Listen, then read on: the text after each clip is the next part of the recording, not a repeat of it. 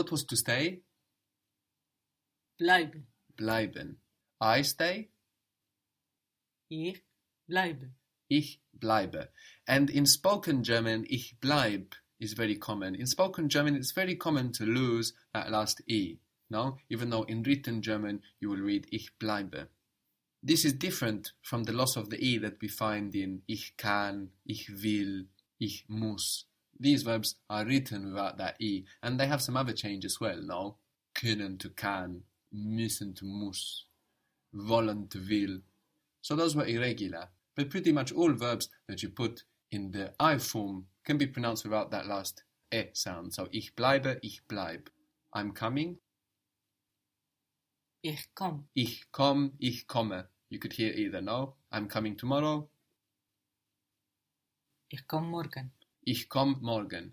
I'm not coming tomorrow. Ich komm morgen nicht. Ich komm morgen nicht. Morgen, the time, the when, before the nicht. So we've seen two versions of the verb, actually. That's all we've seen so far. We've seen the to form, bleiben, kommen, which we can use for a lot. We can use for they, for you formal, for you plural, and for we.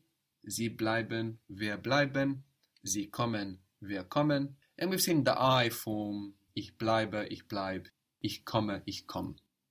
We also have in German an informal you, which is the one you will want to use when practicing German with your friends, for example. You may have heard the sentence, Wherefore art thou Romeo? Do you know what it means? Wherefore art thou Romeo? Where are you, Romeo? That's what you would think, no? That's what most people assume. Where are you, Romeo? But it doesn't mean where. Wherefore, it means why. Why are you Romeo? Which, if you know the story of Romeo and Juliet, these two young people that fell in love from two warring families, you can understand why she's asking, why are you Romeo? Why is that your name? Why are you from the other family? Thou is the Old English word for you. And as you can imagine, she is probably talking to Romeo informally. Wherefore art thou Romeo? The German informal word for you is du. Du. What do we see between thou and du? TH became D. TH became D, exactly. Thou, du. So we have this thou in Old English, and that you will, if you've ever read any Shakespeare in English, for example, or the Old Bible in English, or you will come across these forms, thou. And in German, that's du, TH to D shift. Also, if you've had any exposure to Old English, you might be familiar with thou goest. Whither goest thou? To where do you go? So we have goest in Old English. We have the same in German. Du gehst. We have an st ending for thou. We use du for the informal you, and we change the verb by adding on an st to the end of the verb after we remove our ending. So, for example, to go was Gehen. gehen. If we remove our en and put an st, how is that going to sound? Du gehst. Du gehst. Good. What was to study? Studien. What do we add on the end? Studieren. Studieren. Good. You study, speaking informally? Du studierst. Very good. Du studierst. What do you study? Was studierst du? Was studierst du? Very good. What was to understand? Verstehen. Verstehen. You understand, speaking informally. Du verstehst. Slowly.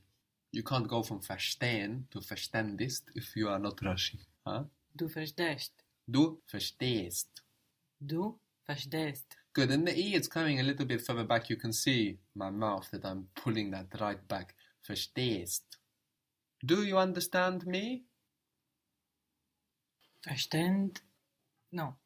You must be sure of what is the to form of the verb before you start manipulating it. If you have an insecurity there, then of course, you are taking something insecure and then changing it. You're very unlikely to get it right. No? Verstehen. Verstehen. Give me first, do you understand? Verstehst du? Verstehst du? Do you understand me? Verstehst du mich? Good. Don't you understand me? Don't you understand me? Verstehst du mich nicht? Very good. Verstehst du mich nicht? Tell me again the word for not. Nicht. Nicht. Nicht.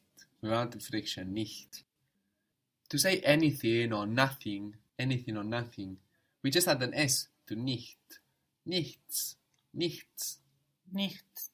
It's a bit of a mouthful now to have C-H-T-S all together. Nichts. So you can think of nicht first and then add the S. Nichts. Nichts. In the same way, we thought about the yet of the word now, and then we added the st, jetzt, to help us pronounce it. Either way, you will hear in colloquial German, nix, like N-I-X, and you will also see it if you're looking around for adverts, etc. Nix, N-I-X, for nothing, but really nichts. How would you say, you understand nothing? Du verstehst nichts. Good. Du verstehst nichts, or nix. Don't you understand anything? Literally, you understand nothing? Verstehst du nichts?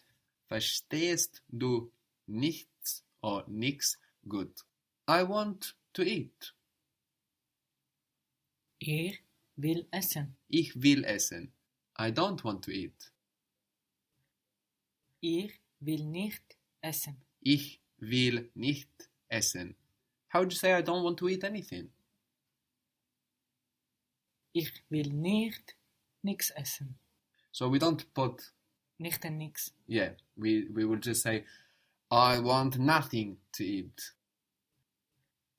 Will nix essen. Ich will nichts essen, or ich will nix essen. So, we have I want. Will. Ich will. What is to want? Wollen. Wollen.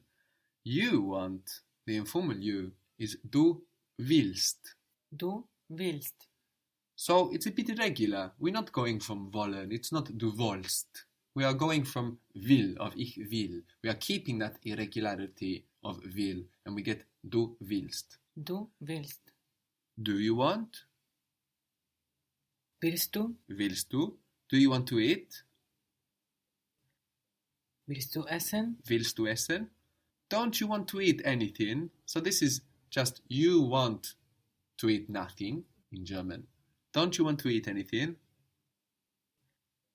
Willst du nix essen? Willst du nichts essen? What was I can? Ich kann. Ich kann. And to can, or to be able in English? Können. Können. Können. So think about bird and then import that sound over. When I say import that sound over, is that you go k, können. Können. Können. Very good. You can, speaking informally, is du kannst. So again, we are taking that irregularity of ich kann and we are using it also for du. Du kannst, not du kannst. You know? So it's irregular. Du kannst. Du kannst.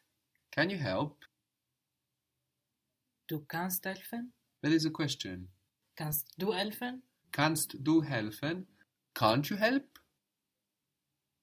Kannst du nicht helfen? Good. And I like how you thought to see if anything was going to come before that, Nick. I saw you think about it. And that's what we need to do. The slower we think about it, the more time we take to think about the word orders and where things should go, the more it becomes second nature. The more we are installing the structures of German in our minds so that afterwards actually we don't really need to think about it.